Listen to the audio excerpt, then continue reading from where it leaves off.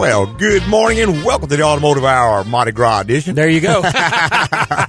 Hey, why don't you give us a call? Our number is 291-6901. And if you use the area code here in Baton Rouge, Louisiana, which is 225, you can reach us from anywhere inside the continental United States this morning. There you go. We sure wish you would. Always appreciate hearing folks all around town, all around the country, wherever you may be. There you go. And I see we got Gard holding already. Right. Good morning, Gardon. What can I do for you? Good morning. Love your show. Thank you. Lewis, I started listening to your show back when you were on public broadcasting. Yes, sir. Mm-hmm. And even when you had Mr. Harvey yes, on sir. there. Mm-hmm. And as I remember, at one time you only did front end and moving parts on your vehicle. Right. And it seems like I might have not listened to the show for a while, and I came back and you were a full automotive shop. And I was just wondering how you made the transition into the new technology with the car, because I listened to your show, and the more I listened to, the more I realize what I don't know. I figured, well, did you go to school for a year and come back? No, Gordon, that's a good question. Basically, cars today are so integrated with all the electronics and all that. If you can do one part, you can pretty much do any part, because it's all basically the same thing with just different renditions. For instance, if I'm doing brakes and I have to deal with anti-lock brakes and traction control, it's not a big step to go into engine management systems, because it's all basically the same redundant things, and it requires the same type of stuff. It's just basically one big computer sitting on wheels right now. And what occurred in the industry is that if you couldn't address the entire problem, then you couldn't really address any part of it. For instance, we were getting cars in, and the guy would have a vibration, which he thought was a front wheel balance issue. Brings it to us. Well, you check it, and it's not a torque converter shutter when it goes in lockup. So unless you could address that, you couldn't help your customers very much. When you start getting into something like, say, a front-end problem, well, that's tied into the traction control, which is tied into the engine management system. So the car is so integrated, if you can't address every piece of it, then you pretty much are going to be useless. Now, the trade-off is when you start expanding your services that there are going to be certain cars you can't work on. So what you may also notice is that we no longer service European cars. We service domestic and a lot of the Asian models. You have to start dropping car lines, because you have to have so much equipment that no shop could afford to tool up to do every car on the road. So you can either specialize in a certain field, for instance, transmission shop or whatever, or you can specialize in certain cars. And that's just the way the whole industry has gone over the last 10, 15 years. Right. Okay. Well, thank you. That answered my question. Well, it's a good question, Gordon. Great question. Thanks for calling, man. Thank you. All right. Bye-bye. All right, 291-6901 is the number. If you want to be part of the Automotive Hour, we'd love to have you. And we've got David on the line. Good morning, David. Good morning, guys. How y'all doing today? Doing great, Doing sir. great. Good. Well, it's a beautiful day here in Texas. So well, very good. Get out and work on my car a little bit. I have a check engine light on my 2005 Sienna. Okay. It's a PO441. Okay. So I went back and checked the gas cap just to make sure it was tight and wasn't loose or anything. Right. And that looks okay. So I pulled off the engine cover, and I'm looking at the purge, I guess, rack that's got like all the valves, right, and tubes and everything coming off of the solenoid pack. Is it easier at this point with 200,000 miles just to replace that whole assembly, or try to get diagnostically down to which one of those might be the problem? I would definitely try to diagnose it, David, because actually the purge solenoid doesn't give a great deal of problem. More often on that particular vehicle with that kind of miles, the charcoal canister in the back is going to be, if not the problem, at least the source of the problem. What happens is that charcoal canister tends to break down over time, and the charcoal can get sucked into the line, and that charcoal will plug up the purge valve. Well, you go and put a new purge valve on there, and that's going to last about a week to 2 weeks, because it's going to do the same thing again. That's by far the most common repair we do on that car, is that. And again, it's always at high mileage, 200,000 miles. So I can't say it's a problem. A lot of cars just ain't on the road anymore at 200,000 miles. Toyota still is, and probably got another 200 in it. But I would try to get it checked just to make sure what is the problem and what is the cause of the problem. Even if it is the purge solenoid plugged up, why did the solenoid plug up? And that's why you have to take it off, start shaking it, and make sure you got any carbon or charcoal in the lines. That would indicate a failure in the back. I've actually seen that line plugged up and the purge valve changed 2 or 3 times and you still have no flow, the light comes back on. You think, well, we got a bad valve, so we change the valve again. Well, Right. what it is the line is plugged up. The charcoal is real small, and what it does is it'll actually start jamming together. And once it starts jamming together, it packs in there tight. And a lot of times it takes a piece of metal, almost like a speedometer cable or something. Yeah, to get in there and break it out, to get it cleaned out. But we like to purge those lines real well, replace the charcoal pack if necessary. And sometimes I'll even get a little small fuel filter with the right size lines on it and put that in line just to catch anything else that comes through there. And, of course, that won't interfere with the flow or not. But, I mean, so many things can cause that code other than just the solenoid. Mm-hmm. I would probably, at very least, go on my website and just type in evaporative emissions or something to that effect, evaporative system. And I got 2 articles on it. It kind of tells how it all works and everything. Because something as simple as just a rubber line broken somewhere can also set that code. Just lots of stuff. And now, if you don't, diagnose the problem, it's going to most likely come back on you. I have actually seen the tank pressure sensor go bad. And it's telling the computer it's not operating properly. Yeah. The tank's not getting the right pressure. And that's not so much a Toyota problem. That's more of a GM problem we see. But I've never really had much problem with those. But, yeah, there is a sensor that tells the tank when it's got a vacuum. And if that doesn't respond, if it doesn't move when it tells it to, it's going to assume the purge valve is bad. Right. It's not sucking. There's just quite a few things it could be. I would at least want to know for sure what it is. And, alternatively, if you just kind of handy and you want to try to do something without spending any money, go on the back and take that charcoal canister off. It's not that difficult. Turn it upside down and shake it. And if any charcoal comes out of it, then, you pretty much know where you're at. Do not, for any circumstances, try to blow any air through it. Yeah, don't blow through it because you can blow you'll blow it's just a piece of fabric across the edge of the hole that holds the charcoal in.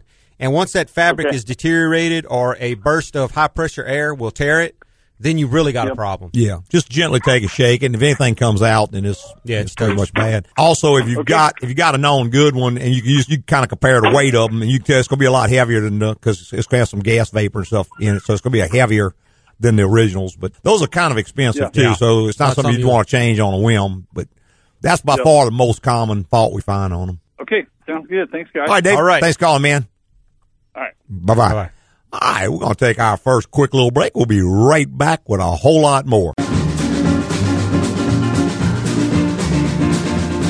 Ah, yes, Mr. Bigfoot. Make yourself comfortable on the couch and tell me what has stressed you out. I'm just a secluded forest dweller, and I like it like that. But every now and then I get these people hunting me down. There's a TV show, jerky commercials, and now another movie. Then I worry about the hype. If they do find me, will my feet be big enough? Well, Mr. Foot, I can't really do much about these people, but I can tell you how to create some peace of mind in your life. Do like me and take your car into AGCO once a year for a general inspection. They provide me an honest opinion on the maintenance and repairs I need now and in the future. They can even catch small issues that could lead to big expensive problems down the road. An AGCO general inspection, huh? Oh, one more thing, Doc. Could you tell me where I can find this toilet paper? I've heard wonderful things about it. Here's AGCO's number and the name of another store that may ship some TP straight to your cave. Thanks, Doc. Get your own peace of mind and schedule your general inspection today at AGCO Automotive. AGCO, it's the place to go.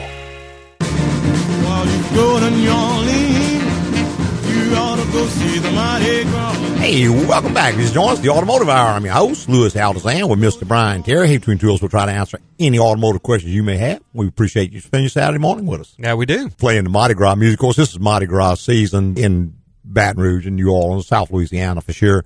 And a lot of people maybe don't understand exactly what that is, but like I explained, it's kind of like the World Series and the Super Bowl and the all combined. Yeah, all combined a rock concert and a drunk fest all combined in one. Yeah, and what, an eight square block area? Well, about 14 square blocks. Okay. 14 one way and 7 the other, but just a huge party, and comes back from years and years ago. I think they have the closest thing to it would be like Carnival in Brazil, which is very similar celebration. It's kind of a Catholic thing, but not really. Right. I mean, it's pretty much universal. It started out as part of that, I think, just a celebration before, Fat Tuesday, the next day starts the Lenten period. Correct. In the Catholic faith. But so it's a last blowout before it's trying to do the right thing for her 40 days. But yeah, it's something that's kind of hard to explain or comprehend if you've never been here. But Exactly. it is basically about a 5-day party of It's just something you got to see at least once in your lifetime. and maybe only once. Yeah, once maybe all you can take. So next week we won't have a live show. It'll be a pre-recorded show. I've already put that together. I think you'll enjoy it. But yeah, once you get where you want to be in New Orleans, you got to stay. Yeah, there's not any leaving. If you leave, you ain't getting back in. You can go by foot. Yeah, you might be able to walk out, but that's about it. Last night I came down Bienville, turned on to Decatur, heading back, and I get to Canal, and it's closed. It's closed. Break coming. So I got to go all the way back, go all the way up Esplanade, and go out by City Park, try to get out. So just one of them things. Yeah. I know it ain't got nothing to do with cars. When you live down there. That's right. And like people say, well, do you leave for Mardi Gras? I said, no, the reason I live here is for Mardi Gras. There you go. I look forward to it every year. Yeah, even got a place on a parade route. Oh, that's right. I hadn't missed it in 50 years. There you go. I hadn't missed a Mardi Gras. So. But yeah, we were talking. In fact, Gordon, our first caller, brought up, I thought, a really good point. And what he was saying is years and years ago, AGCO, as well as a lot of shops, initially, when I first started that company in 1974, we were full service. We did everything. And then over the years, we found where we had to start to specialize because it just kept costing more and more and more to follow all these different fields. It's hard to keep people trained. Sure. So if you wanted to be the best there was at whatever you were doing, you kind of had to specialize. You would specialize. And back in that era, it was pretty common to see a transmission shop or a tune-up shop. Sure. Or even a alignment and suspension shop. People would specialize in a certain field or facet of the automotive industry, and it would get really, really good at that. Now, that offered a number of advantages because normally your prices would be reasonable. You'd be very good at what you did. But the disadvantage is it wasn't very convenient to the customer. He'd want to have 5 or 6 different shops to deal with. Depending on what kind of problem he had. Not only that, but if a job came in and expanded beyond your specialty, then what would happen is that you'd have to send the car out somewhere else, which again was inconvenient to the customer. So at that point, what happened is a lot of shops started going more towards a full service approach, but they realized very, very quickly that when you spend close to $50,000 per year per car to tool up, because now you've got scan tools, you've got subscriptions that you have to buy. Right. And it just gets to where if it's not enough of a particular car in a region, it's not practical to tool up and work on it. For instance, people will ask sometimes, well, why don't you work on Subarus? Because there's just not enough of them in the Baton Rouge area.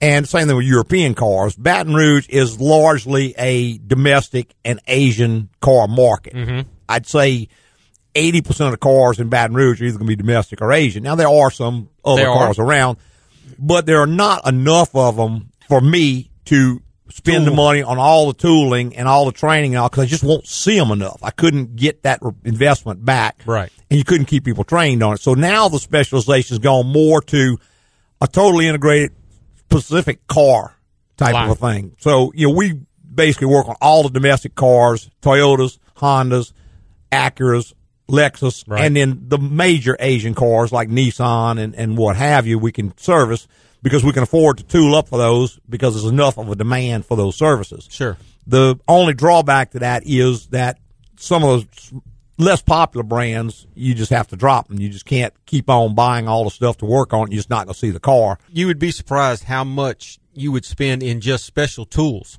Yeah. Between the manufacturers. Each manufacturer has their own set of special tools to do specific things.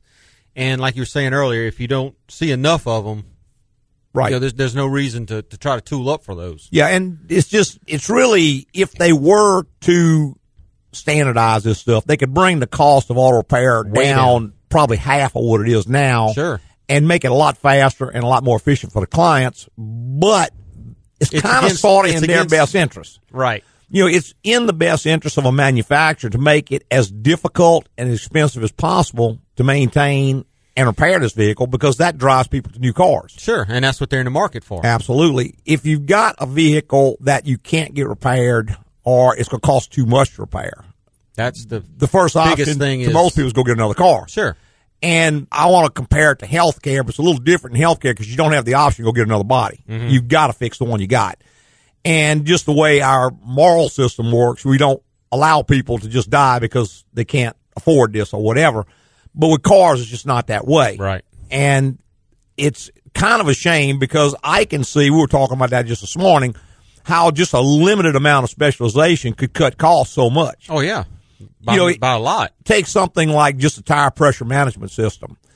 It's not one thing. Every manufacturer has a different reset procedure, a different relearn procedure. And the problem is they all do the same thing. They all do the same function. Every same one end of result. them, every one of them has the same end result, but the manufacturers go through it in a different way. Yep. The relearn procedure is different. Right. The sensors are different. Mm-hmm. The way the software is written is different. Well, and what this means is you got to have maybe 5 or 6 tools. You got to buy all this information because you can't possibly remember how to do every one. Everyone's different. Every year model's different. And information is expensive. Yeah. Oh, yeah. They don't. It's not like the old days when you go to a parts store and hand you a little book. Yeah. Right. No, they don't do that now. It all comes online.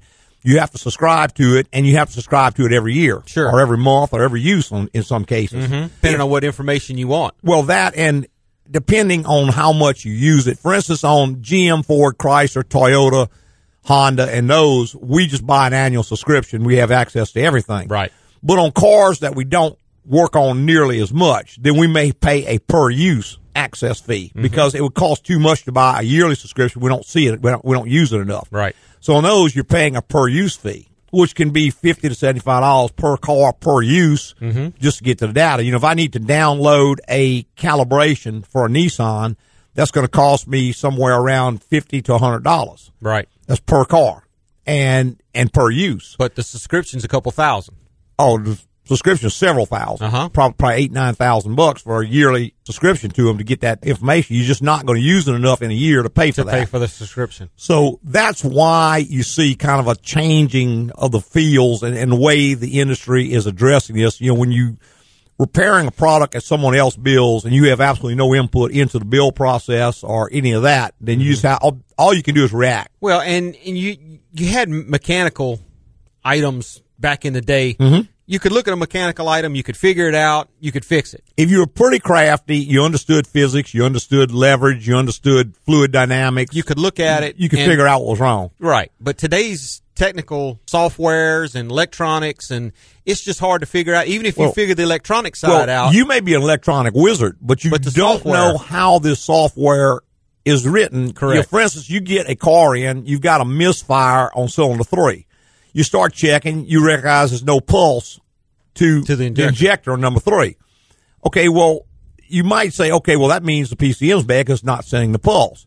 However, there are certain cars, just a limited number of them, let's say it detects a misfire because, say, who knows, the spark plug's bad or the camshaft lobe is worn out. Right. It detects this misfire. It shuts down the pulse to number 3 because it doesn't want to pulse gas and knock out the catalytic converter. Well, unless you have access to that information. Or you're familiar with that system. Familiar with that particular car, you don't know that. Exactly. So then you go in and you replace PCM. Well, now still doing the same thing. So now what? Yeah, now what? You just blew through $1,000 and ain't got close to the problem. Easy. Other cars, if the injector itself has an open circuit or a short, then the computer may recognize that and shut it down. So unless you've got access to all this information as to how this particular system is going to work, the next car doesn't. The next car, it is the computer's bad because it has none of that kind of stuff built into it. Right. So it just depends on the way the software is configured, and that's proprietary information that they do not release. Next year they may not do it that way. They may do it totally different.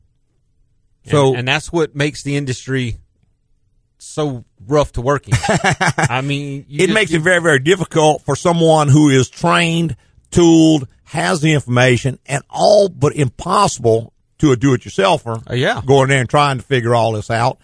You know, we get a lot of calls. Well, what's a good such and such and such to buy? Well, you know, we work on that every day, all day long, and it's extremely difficult for me to keep up with that. Sure. You take a part that maybe was a good component 5 years ago.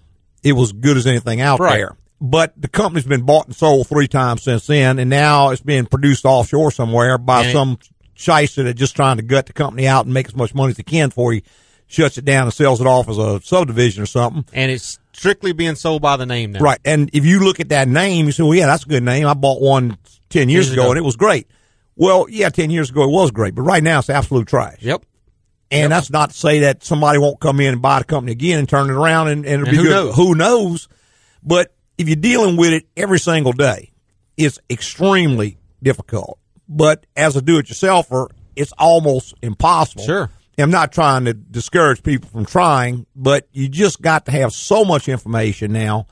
And the point is, all this stuff is not free anymore. No. There's very, very little. And the free information you get is like stuff on the internet. Well, that's some guy who just wrote this down. Right. Put it on a website somewhere. You don't know where that information is coming from. Well, no source. What's his qualifications? Source? Right. What does he know?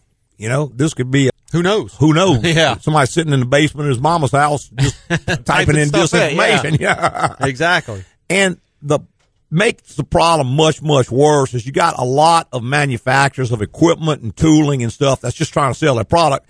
So they'll go out there and talk about how great it is. If you Google something like nitrogen in tires, which is, in my opinion, 100% snake oil. It does absolutely no good. It's a useless system, but people who make these nitrogen machines are going to buy up all the advertising. So when you type in nitrogen in tires, you're going to have 25 pages of paid ads that come up telling you how great it is, all the benefits of it, why you should be doing it, man, how do we ever get by without it? And then after about 25 pages, you'll come across something like Consumer Reports, who did a study that says, no, it's useless. Or something like our website, which has an article or two in there on that particular topic. So there's just a ton of disinformation out there. The rest is sponsorships where somebody's getting paid. I always say when you get advice from someone, get advice from someone who has no vested interest in telling you one way or the other. Exactly. That's why I tell people, hey, email and I will give you an unbiased opinion. You're not ever going to do business with me because you're in Nebraska. So I have no reason to tell you one way or the other than I'm just trying to help. Sure. One reason why our show is unsponsored, because if you have sponsors out there, on some level you're beholden to them. Sure. Because they're paying the bills. Sure. Look at any of your magazines. I say magazines. How many magazines are actually still out nowadays? I don't know. I remember if you flip to the back. Yeah, when I was a photographer, man, you go to a camera magazine and here's this lens that's got glowing reviews. Oh, yeah. And you look in the back and it's a 4-page ad for that. Exactly. They just bought it. Yeah, they bought that story is what they did. Sure. And they'll come to you. I mean, even as a business today, we'll get certain local publications come to you. Well, we want to do a story on your business. Okay, why do you want to do a story on my business? Well, if you take out this much advertising, we'll go, well, no, wait a minute. It kind of defeats the purpose. Yeah, I don't consider that as a viable thing. Not at all. But so many people do. And that's why Google finally started putting that little ad button. Makes it a little bit easier, but unfortunately, you type a certain phrase in there and you're going to probably have 25 pages of those before you even get to anything close to the straight scoop. Hey, we're going to take one more quick little break. Be right back with more in the Automotive Hour.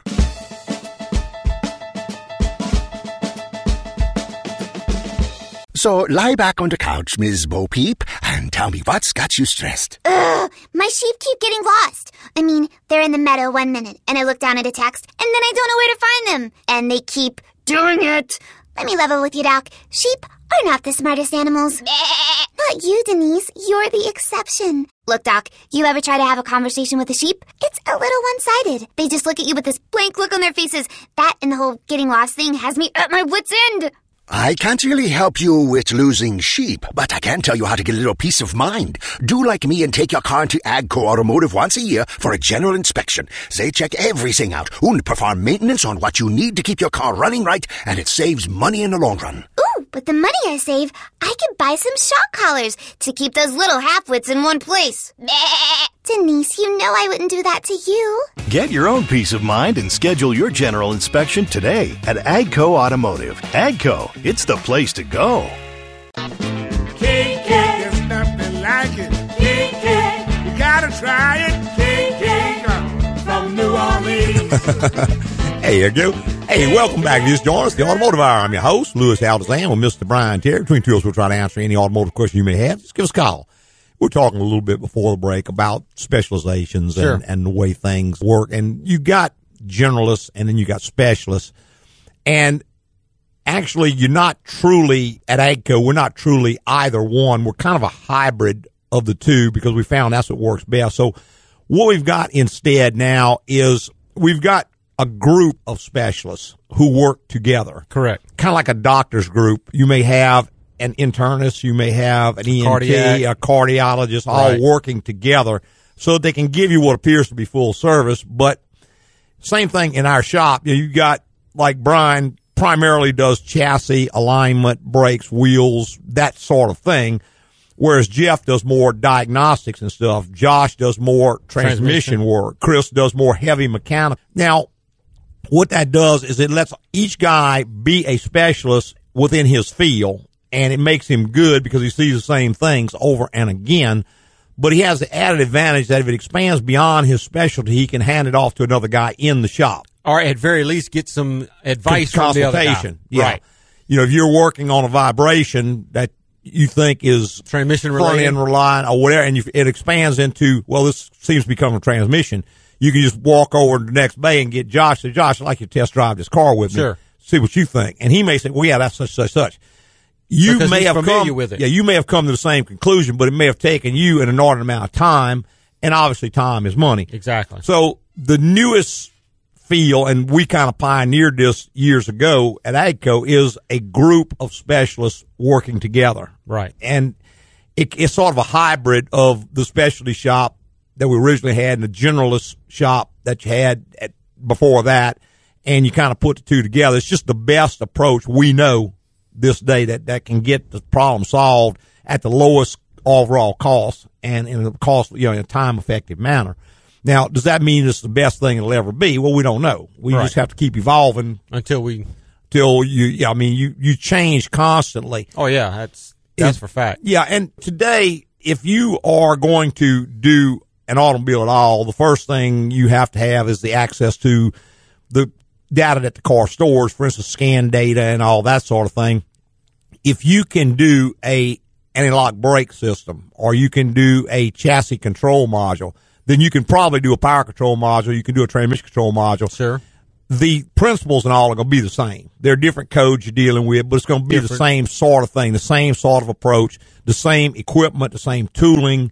All that is the same. So it's very cost effective to do more things. It's also much more convenient to the client to be able to get more things done in one spot. And again, like we said before, the drawback is you're going to have to limit the number of cars you work on. The manufacturer. Yeah, and people sometimes will get a little angry. They'll say, well, yeah, my neighbor referred, said, you were the greatest thing in the world. Oh, thank you, I appreciate that. Well, what kind of car do you have? Well, I've got a Volkswagen. Well, sir, I'm sorry, I can't work on Volkswagens. Why not? And some people get a little angry about it. I said, I'm sorry, I'm just not tooled and equipped. Well, this is just such and such and such. Well, I know, but that still requires access to the data. I mean, you can't even change the oil on a modern car unless you got a way to reset the maintenance lights, all the data on that. Well, and some of your front-end alignments are not just front-end alignments anymore. You have all kinds of electronics. Lane departure. You got electronic racks. Radar control cruise that ties into it. All that it's tied into it, and after you set the alignment, a lot of those systems have to be reset. Without the proper tooling, you can't even access the system to reset it. Information to know how to do it. I mean, yeah, even something like putting a set of tires on a car. I mean, if you can't reset all those tire pressure monitors, then he's going to go out with a light on. He's not going to be real pleased. And worst case, you go in there and maybe the ABS light pops on. I have to put a set of tires on. Okay, why is this on? And if you don't have the tooling to access the information. Well, this particular vehicle, when it sees all the sensors go down at one time, it may throw a code into ABS. It may throw a code in chassis module. Mm-hmm. Well, nothing you've ever worked on does that. But it's just this particular manufacturer decided to do it this way. Unless you've got access to all his service data to know how this works, you could spend hours, if not days, hunting around for a problem. And maybe still not. And still not be able to fix it. Right. So, yeah, it's just kind of the way the industry is going. And nowadays, if you find a generalist who can do anything on any car, well, he's either going to be such a huge shop with so deep of pockets, or very likely you're not going to get the best service in the world there because he's spread way too thin. I've seen some smaller shops will try to do that just because they don't want to turn anything down. They don't have a big marketing budget or anything to get work in, so they really hate to turn anything down, and they tend to get into a lot of problems because they're working on stuff they shouldn't be working on. Exactly. They get into trouble before you know it. It's just like putting a set of rear brakes on a vehicle that has electric parking brake. That's right. Some of those have to have a scan tool to retract the piston. Mm-hmm. Some of them, if you try to force the piston in, you ruin the whole assembly. Well, you wipe out the caliper at very least, and you may not short out the brake module. Short out the ABS module. So it's not the simple, hey, let's just throw a set of pads on anything anymore. Yeah, almost everything has gone to that. Like I said, just due to the complexity, it's just kind of the way the industry responds to what's out there. And is it good? Is it bad? Who knows? It's just what is. I don't know. You know, sometimes I think it's one of those hold my beer and watch this. Yeah. You know, let's see what we can do today. Well, they can engineer stuff that they don't care or don't know or whatever, but they'll put a feature on one car and then they'll put it out there. Mm-hmm. Well, you kind of use the general public as a testing ground, yeah. whereas they used to test this stuff before it was released. Well, like Ford with that dual clutch transmission. Uh-huh. And since they've been sued and it's going to cost them a whole bunch of money and maybe they'll take that as an object lesson, probably not because they keep getting sued for different stuff and it doesn't seem to make much of an impact. But some engineer gets wild hair to try something. When he puts it out there, it doesn't really work out. Everybody's got those cars now stuck with them. Right. You know, so now what do you do? Yeah. You file a class action lawsuit. That's about it. That's about all the choice you got left. Yep. I think I thought it was a particularly good call. We get that question from time to time, and so I thought we'd kind of address that.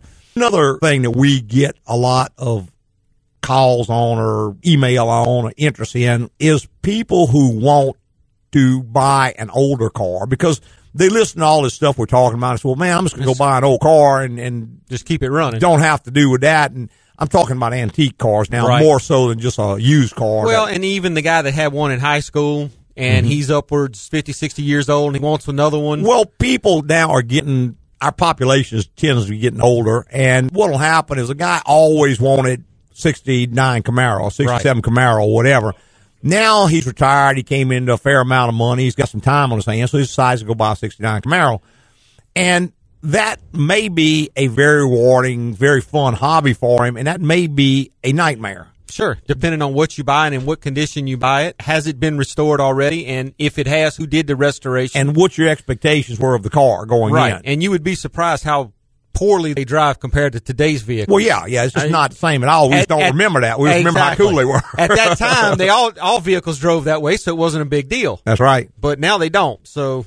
Get right back to that in a minute. Let's go back to our phone. I also got Mark on the line. Good morning, Mark. Hey, guys. Good morning. How you doing? Doing great, Good sir. morning. Good. So I spoke to you recently about my wife's Nissan Note. Yes, sir. So we're getting all that work done. It's developed a really irritating rattle from somewhere in the dash, and it sounds like it's coming from the vents near the windscreen. Okay. I'm guessing my only option really is to basically pull all the dash out. I just wondered if you had any ideas. What I like to do on those, Mark, is if you can drive the car and it's doing it pretty regularly, is just apply pressure with your hand to different parts of the dash until you can see what affects it. It either stops it or makes it worse. That's what I did. It seems like it's coming from the vents just by the edge of the windscreen. I wonder if something fell into that vent and is rattling inside of it.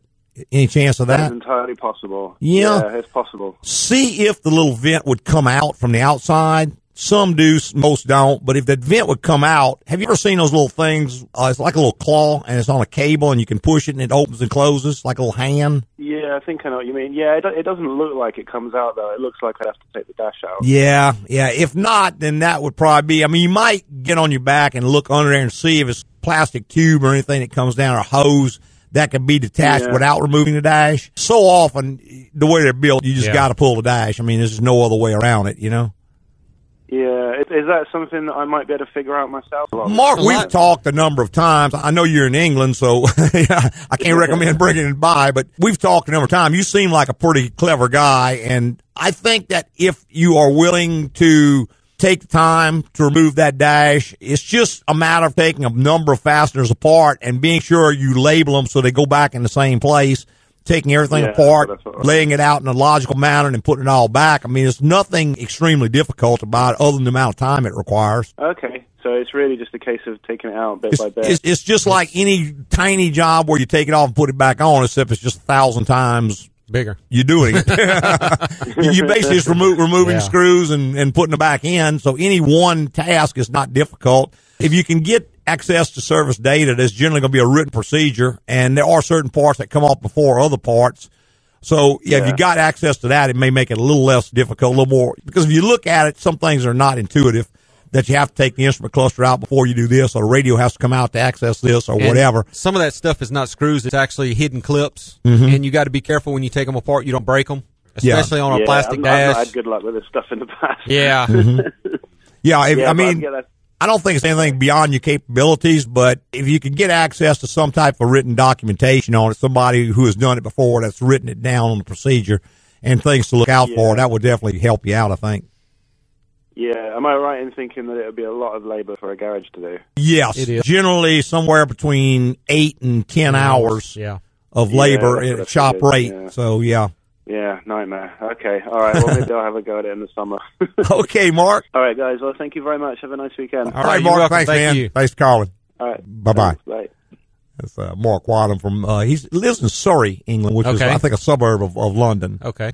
And listens internationally. So That's great. We got customers from all over the world. Our listeners. I think we can sneak one more call in before the break. We got Joe online. Good morning, Joe. Hey, Lewis. Hey, man. Do you work on Infinities? Yes. It's basically the same as a Nissan. Okay. The scan tools and all the same. On a G35.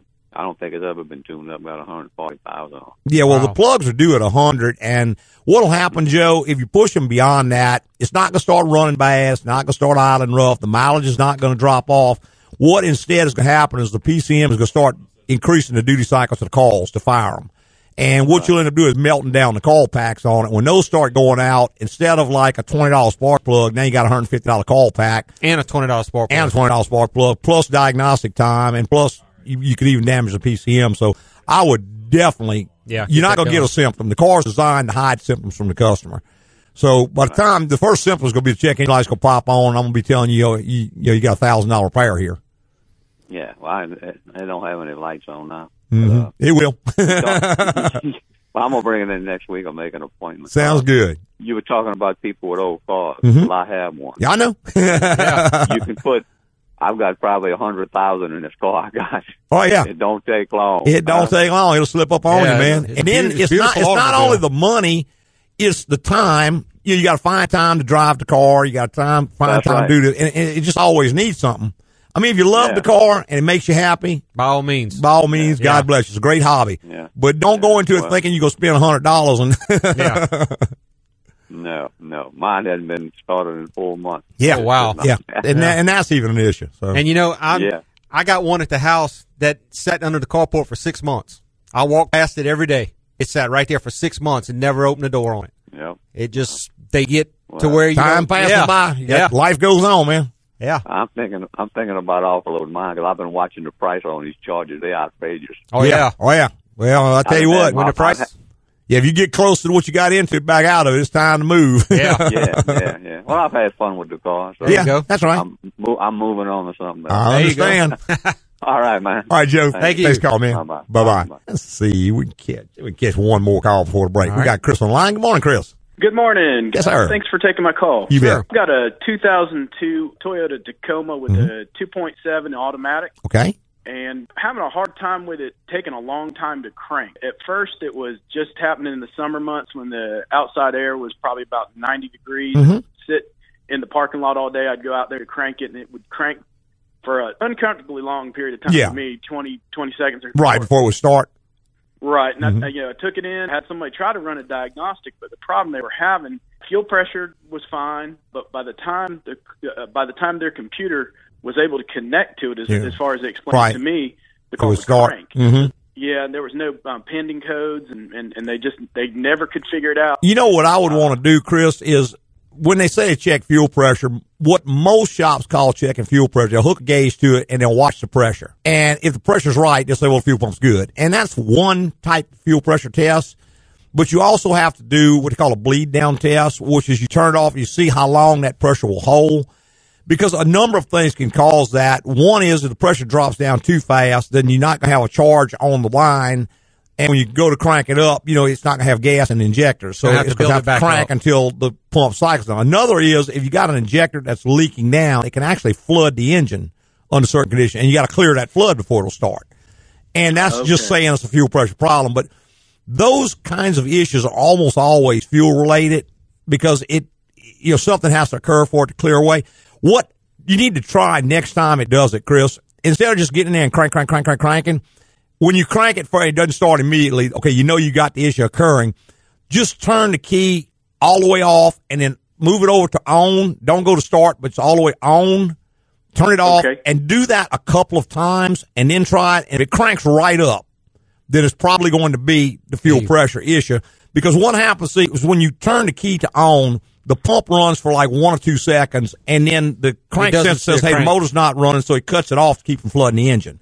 So if you just leave the key on, it's not going to prime. You have to cycle it on, off, and that will run that little pump. If that makes it start immediately, then what's happening is you're losing the prime on the line. And you just need to do a different kind of fuel pressure test to find out why. It could be the regulator's leaking. It could be the pump itself is bleeding. The check valve's bad.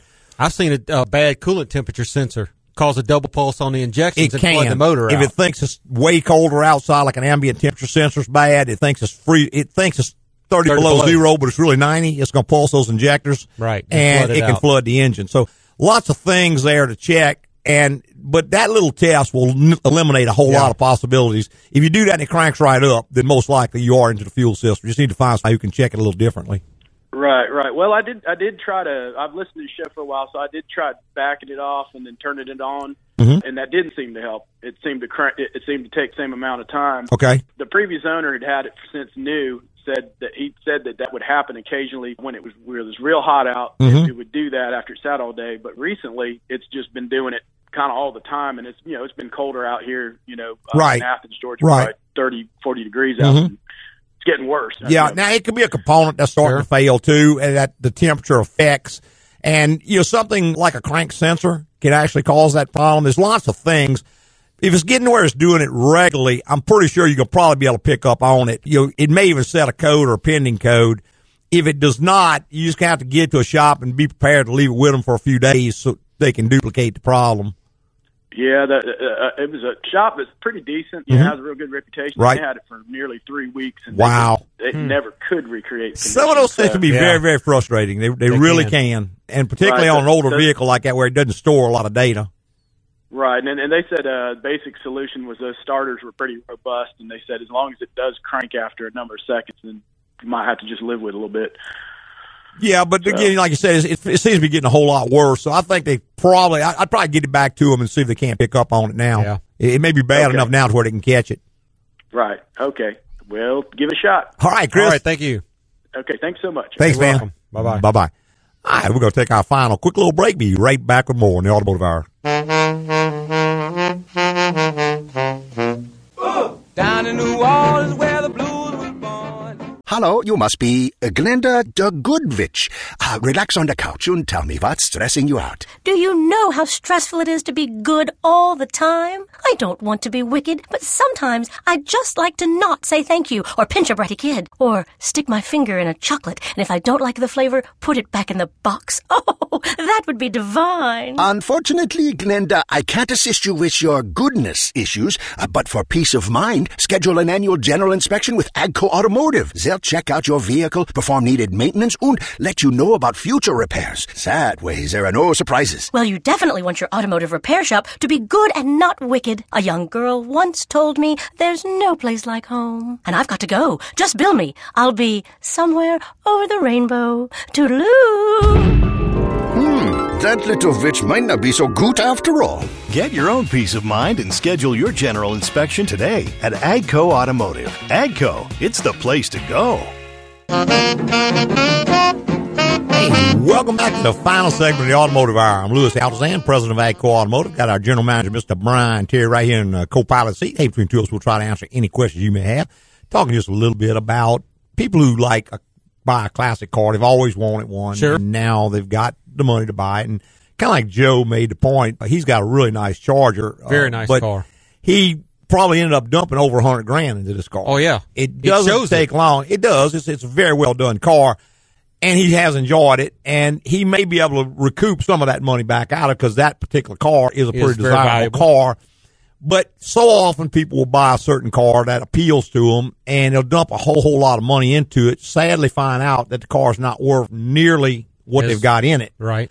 And so I always recommend to people what you want to do if that is your situation, you want a certain type of car or whatever, go out and see if you can't find one that's already been redone and let somebody else take the big loss on it. The only drawback to that is you don't know how it was redone. That's right. So that's going to require some good inspection by somebody familiar with the car before you buy it, because you don't want to buy someone else's problems. Sure, and it's like kind of that car I got. I know exactly what it is. I know exactly what's in the body. I know exactly what's in the motor.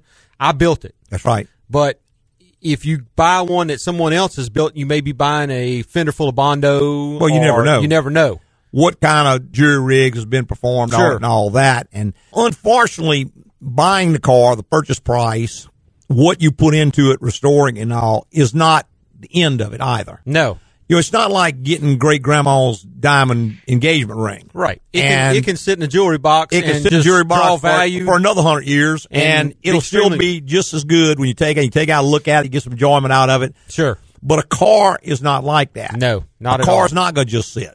No. It's got parts on it that are time sensitive. Sure. The fluids, the chemicals in it are time sensitive. They're going to go away in time and start causing problems. The rubber on it's going to all deteriorate and go away in time and start causing problems. And not to mention, a vehicle that doesn't move is a prime candidate for vermin. Yeah, all kind of rodents and everything else are going to get in there, chew things up.